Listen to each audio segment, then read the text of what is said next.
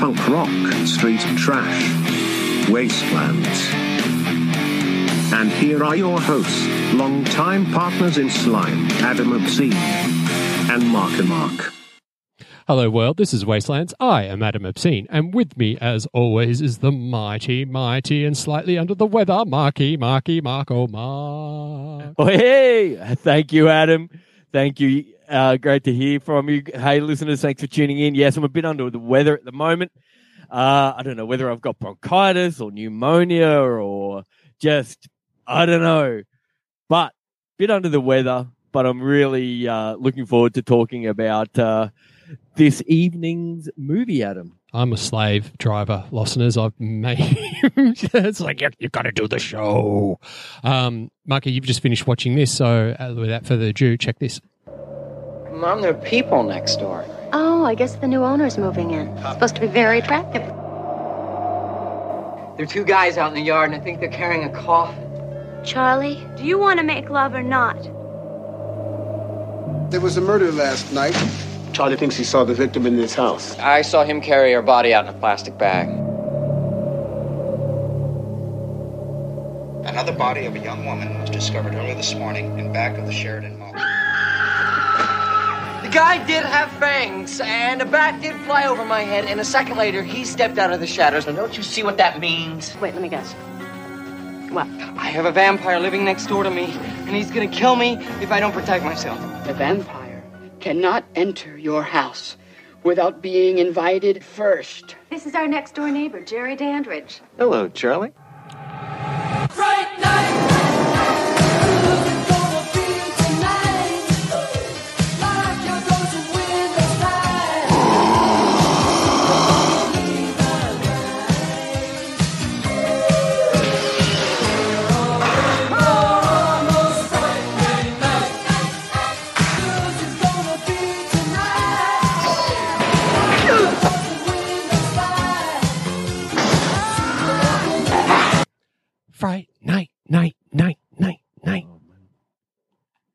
Fright Night.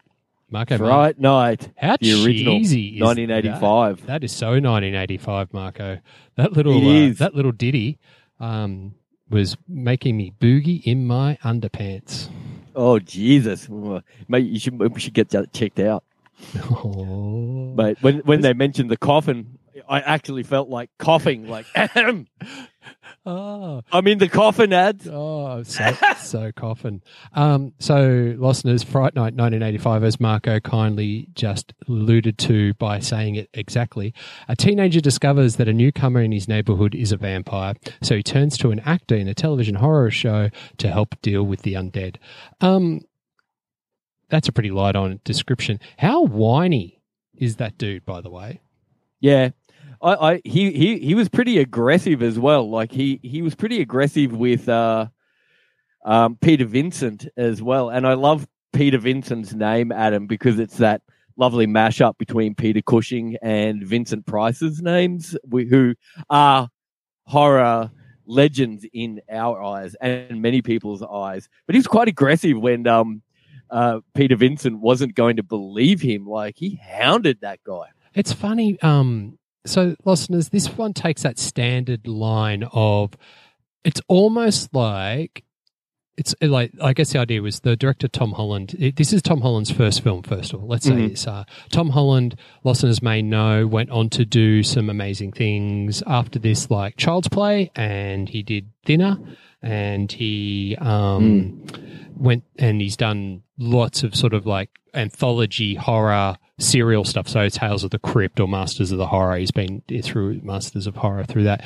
He was a writer that he penned the screenplay for Psycho 2 and Class of 1984 before Fright Night.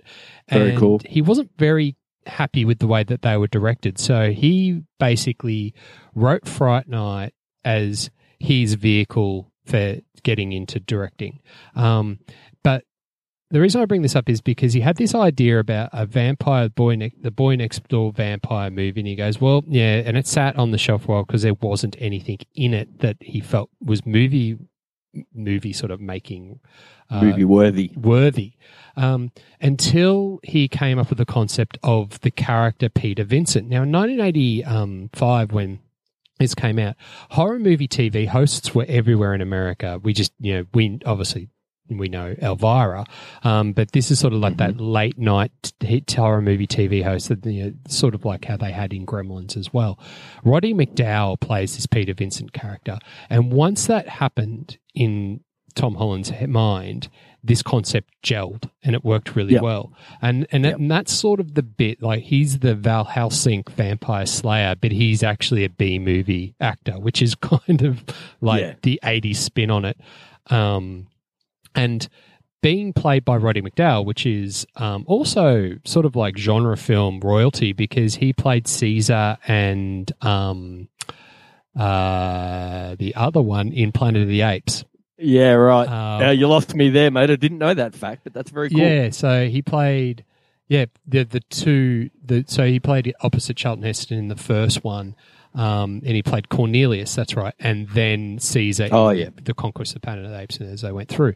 So he's, kind of a bit, he's a bit of genre royalty as well. The idea was that character was actually written to be for Vincent Price. But at the stage, looking back through the research, Vincent Price was getting quite old at that point and wasn't wanting to do horror films, and so Roddy McDowall got the role. But the original character was written to be a lot more like formidable. And not as bumbly as like the way that Roddy McDowall played it. And the reason Roddy McDowall played it this way is he believed that if you were a movie star that had moderate success in horror films and ended up hosting a horror TV show, you probably were like a bit of a one-hit wonder. So he sort of played it like that, which I thought was really cool. Yeah, that's cool. That's cool. And it's funny, around that time, Vincent Price would have been, if people knew, I don't know if people knew, but he was also... would have had a little bit of a popularity spike after doing some of the vocals in Thriller as well. Yeah. And working with Alice Cooper as well in the early 80s. Doing some stuff, so. Yeah. So he would have been enjoying that. So, yeah, maybe Fright Night, maybe cut a bit close to the bone with that kind of hamming it up too. Well, I think too, the thing is that Tom Holland has said that Fright Night he got given the go-ahead because the movie making company, the powerhouse that he did it under, which basically did Columbia Pictures, really just said, "Oh, look, you did well for us on Psycho 2 in 1984. We'll give you this one," because they had other films that they were working on, and they basically gave him free rein just to go for it. And he said it was excellent, major budget film studio. And just filming in all the black backlots. It was actually filmed on the Disney backlot. For Columbia Studios. And so a lot of the suburbs shots in this film were, remember that Tom Hanks movie, The Burbs? Yes, I do. Yeah, so it's the same backlot. So that's great. Yeah, so I'm throwing in heaps of early factoids, Marco. No, that's good. That's good. So look, so he came up with this idea, and it got going, he ran with it. So you've got the guy, William Ragsdale, Charlie Brewster, the whiny, forceful boy who cries woof kind of concept. Yeah. But he was right the whole time. Yeah, so it's almost like the flipping that around, like everyone's going, you're a horror movie fan, you love vampires, and now all of a sudden you've manifested a vampire next door. Come on, mate, you're having a lend of yourself. Yeah. And it turns out that he's right. That unbelieved boy. Yeah, there's a little bit of a lost boys bit of a vibe in there as well too. I think they call that super or paranormal disbelief, I think, is the thing it's called in films, is that when you're experiencing a real paranormal event and nobody around you believes you. So it's that frustration of trying to get everybody, to the point where all his friends even think that he's mad, and they humour him by going around to Jerry Dankridge, which is played by Chris Sarandon, who the vampire's house, to try and prove to him with Roddy McDowall as Peter Vincent that this guy isn't a vampire. Yeah. Yeah, that's a great moment. Yeah, he's like a really bumbling. There is a really bumbling Van Helsing, disbelieving Van Helsing in there. It's great. And the spoiler of that is he makes him drink tap water, which he says is holy water. He doesn't want to have that Jerry doesn't believe that he wants a cross in the house because his explanation is he's recently born again Christian. Oh yeah, that's right. It's blasphemous. And so he drinks the tap water, and everyone goes, yeah. But then all of a sudden, Roddy McDowall bolts, and and there's this great scene in the car where he goes, "Oh, I've just got to get out of here," and he's all like trying to. And William's going, "What do you mean?" Charlie's going, "What do you mean? What's going on?" He says, "You must know, he did not cast a reflection in the mirror." That's right. The classic vampire thing of not casting a reflection. So at this stage, you've got Evil Ed, which is Charlie's best mate, who was a creeper and really annoyed me, and Amy, his girlfriend, who was Amanda Bess, who was Marcy in Married with Children, the annoying next-door neighbour. Oh, that's right. Oh, yes. It bugged the shit out of me for ages, dude, and I was like, oh, that's her. So, that's her. Yeah. So the sidekick was very annoying, wasn't he? His line delivery was horrible. Was unique. Yeah, horrible. It was horrible. Like, it was really hard to watch. But what made it, he actually gets turned, and that made, and what that he's horrible as a person made him awesome as a vampire. Yeah. That cross right in the middle of the forehead got him. Yeah, it was really great. You know, one thing I noticed was every time the phone rang, like it's all landlines because it's the 80s. Every time the phone rang. It's got the exact same ringtone as like what I have on my iPhone. So I was like, oh, my phone's ringing at least twice through the movie. It had that, that classic, old school bell ringtone. Yeah, that gave me a couple of Pavlov's dogs moments throughout that as well. That's great. It's like, oh my God. So I guess like, couple of little things that factoid times. I've thrown a couple in there, but I don't know if this is a factoid as much as an observation, Marco, but given the fact that Tom Holland later on in 94 directed Thinner, I reckon Tom Holland is a bit of a Stephen King fan, right? The parallels between this and Salem's Lot pretty spot on, right? Yeah, it's definitely got Salem's Lot, and I thought a little bit of Lost Boys vibe as well. Lost Boys was way more stylized and wanted to be way more futuristic or modern, but it had that kind of vibe in there as well. But yeah, definitely Salem's Lot. It was of that era. I felt like that the Jerry vampire dude was probably a little bit more faithful to the Barlow in Stephen King's book as opposed to what he became in the movie that they did of Salem's Lot. So I loved Barlow in Salem's Lot though. He was like a creepy Nosferatu. I love that, and that's what the spin that they did it in the movie. But in the book, he's a lot more debonair. Yes. So that's that, and that's probably down that line of why Stephen King doesn't like people the way people take artistic license with his books, and I don't think he ever has. Hence, why I don't blame him. That's why we end up with Maximum Overload, which we've spoken about. We've got a podcast about that movie sometime. AC/DC film soundtrack and Monster Killer Machines. What is there not to talk about? Oh man. Digressing. Sorry, listeners. We're a bit out of touch today. I think we've got there's so much in this, but I think what comes out of this movie is that it was of a time and a place that when it landed, it was actually the highest rating summer horror film in 1985 and grossing. Yeah. Like, oh, that's cool. and it's got a pretty cool soundtrack. It's got Devo on it, and it's got Autograph on it, and some other stuff. Which is interesting is the dude who composed the soundtracks for Terminator did the interesting. the musical score for this film. Yeah, cool. And the other little hint is that one of the life masks that Roddy McDowall had from the Planet of the Apes is in the background of Peter Vincent's apartment. That's something that I noticed. I went, He had his own studio obscenido for sure. Totally did. Back to that character observation that Charlie Brewster was a bit whiny and a bit victim-y and a bit everyday boy next door. I think that was actually a pretty good casting. And I think it was well done. And I read that originally Charlie Sheen auditioned for the role, but he was knocked back because he was a little bit too hero-like.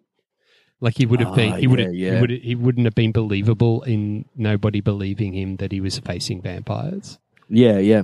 I liked the casting in this. I thought it was great. I think it was high quality, and it really was a good indication of where Tom Holland was going as a director in moving forward.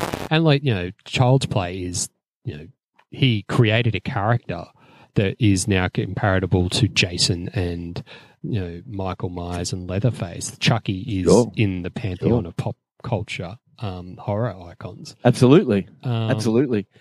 So I like he's inserted his own lineage into that, because in this one he does pay homage to Hammer Horror. There's Hammer Horror playing on the TV screens, periodically throughout.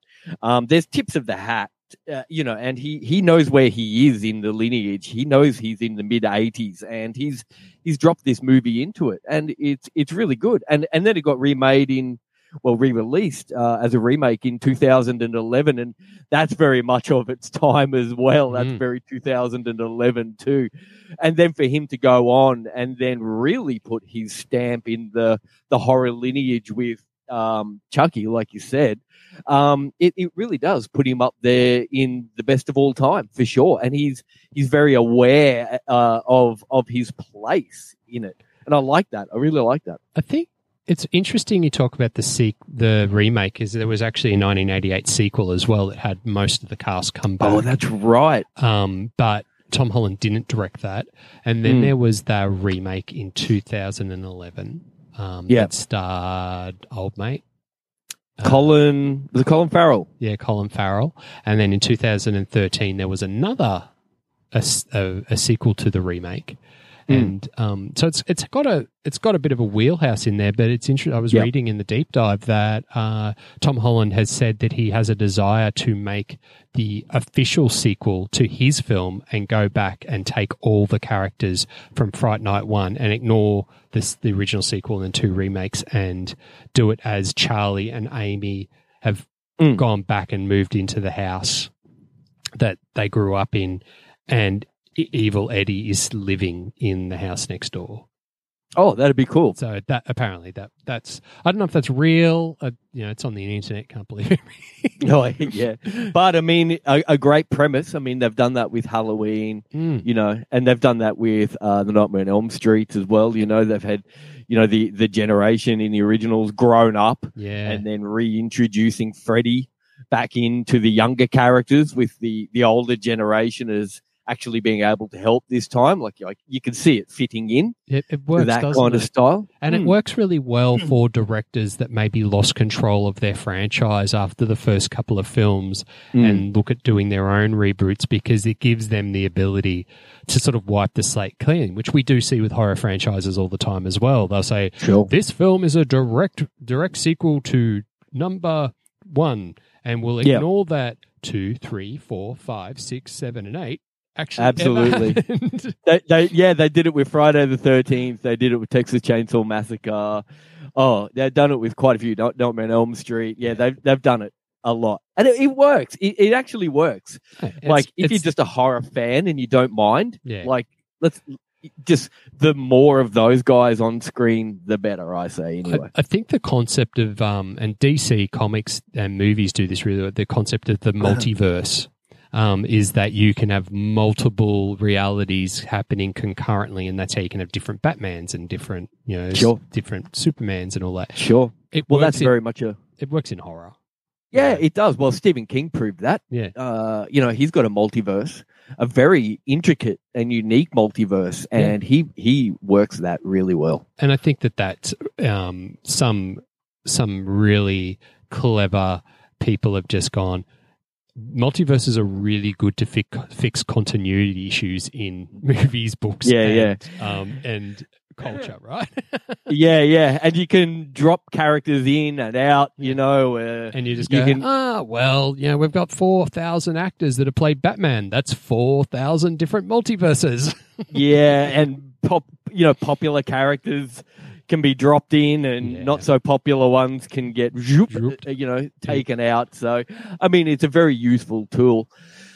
But we digress. Look, listeners, I really like this movie. I watched this on VHS. I pulled it out of the Studio Obscenito archives. I set up right next to me here the little tube TV and the video player, and watched it whilst working away this week. And it was thoroughly enjoyable. It was just absolutely a really good popcorn 1980s film. So good. Yeah, this was a really classic movie. It made me, Adam. This is got nothing to do with the actual movie itself, but it made me want to go back and rewatch some sort of teen screams from that time. Like, it reminded me of Sometimes They Come Back. Yeah, I think. Yeah, which was I think it was based on something that Stephen King did. I'm sorry, listeners, that I don't know the full ins and outs of that. But late 80s teen screams before, I Know What You Did Last Summer and Scream came along and rejuvenated and refreshed the teen scream genre. There was movies like this and movies like Lost Boys and movies like Sometimes They Come Back, which are really, really cool. So if you like this movie, this 1985 Fright Night, you would do well to go back and have a look at some of the teen screams and teen monster movies from that time. I mean, even the kid-friendly ones like Teen Wolf ads. That's in that genre or in that era as well, I should say, for a more mass market, but still. It's teen screams with a monster. I want to loop around that the bat creature in this movie, the one that attacks Peter Vincent and he puts the bar in its mouth when it's trying to eat him. That was cool. Actually a repurposed prop from Ghostbusters the year before. It was the rejected spectre that they were going to use for the librarian ghost, but it was rejected because it was too brutal.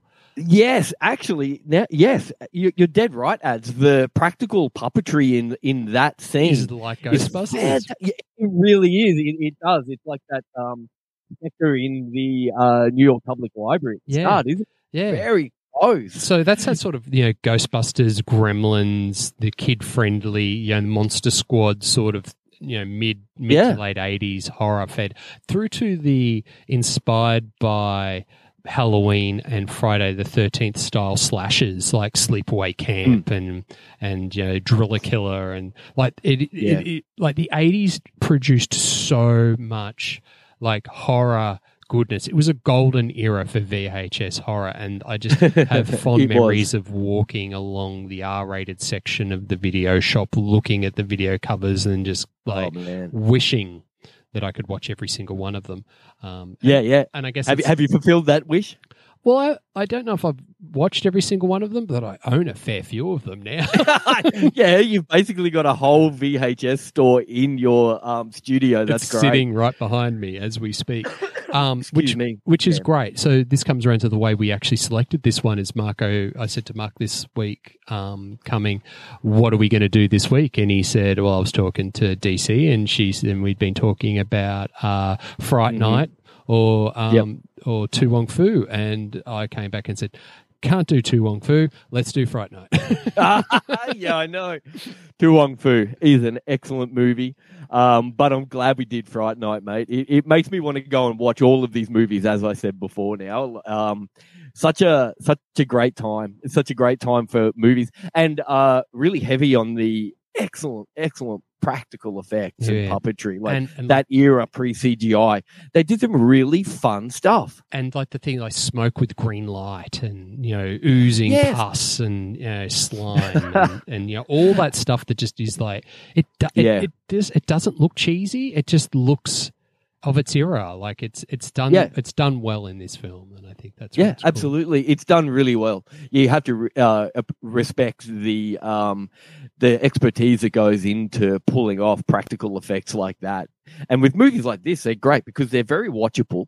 They've obviously got a high budget, and the practical effects benefit from that. I mean, we talk 99% about like the cheesy low budget underbelly of the straight to VHS 1980s world, Adam, and we love that. Our Hangover Hall of Fame is full of that goodness.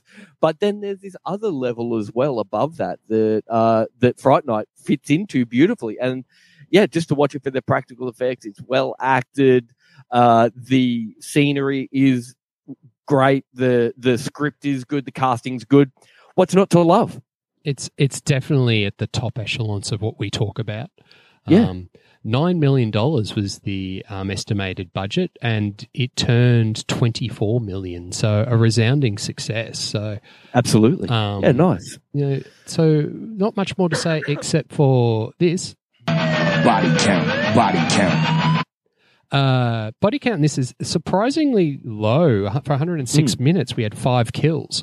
So the body count works out to be 0.047 kills per minute, or 1 kill every 21.2 minutes. Nice. Yeah, so that was the body count. That's so cool. There it is. Oh, nice, man. Body count. I was so close. There it is. I was getting that so close to being awesome. So not a lot of kills, but I think it's interesting because someone gets in this. I guess vampire movies are hard to sort of classify a kill because you might get bitten and turned into a vampire. So are you dead? Yeah, you're undead, man. You're undead. So the body count. Undead. Yeah, it's a grey area in body counting. So anyway, 5. Marco. Yes, so. That's cool. That's it. Mate, if listeners out there want to suggest to us films or 80 slashers to talk about, what's the best way for them to get onto us?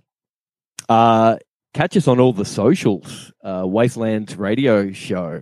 Also, you can go directly to our website, which is wastelandsradioshow.com.au, because we're in Australia. One day you'll get that right. It's wastelands.com.au. Fuck. Man. So pro. So pro. Oh, man, can we just edit that out? Edit that in post. We never do. We never do. No. Like we're on we're all on the platforms that you get your podcast goodness. Just search Wastelands Radio Show, and we're on Twitter, Wastelands RS. Marco. Yeah, so thank you for recommending Fright Night and making me go dig it out. I actually forgot I had this on VHS, so that was really nice to go and find it. Hey, you'll have to show us on Instagram what the cover looks like. I'm sure it's got some excellent artwork. Oh, Adam's holding it up in front of my screen now. Yeah, it's got some cool artwork. We might take a photo of us. People have been digging the behind the scenes shots of us with the split screen. So I might do one of those. They're pretty fun. It's pretty good. Listeners, all right, mate. Thanks for tuning in. Mark, is there anything else you would like to add? It's good night from him. And it's good night from me. I'm going to go and get into my coffin now.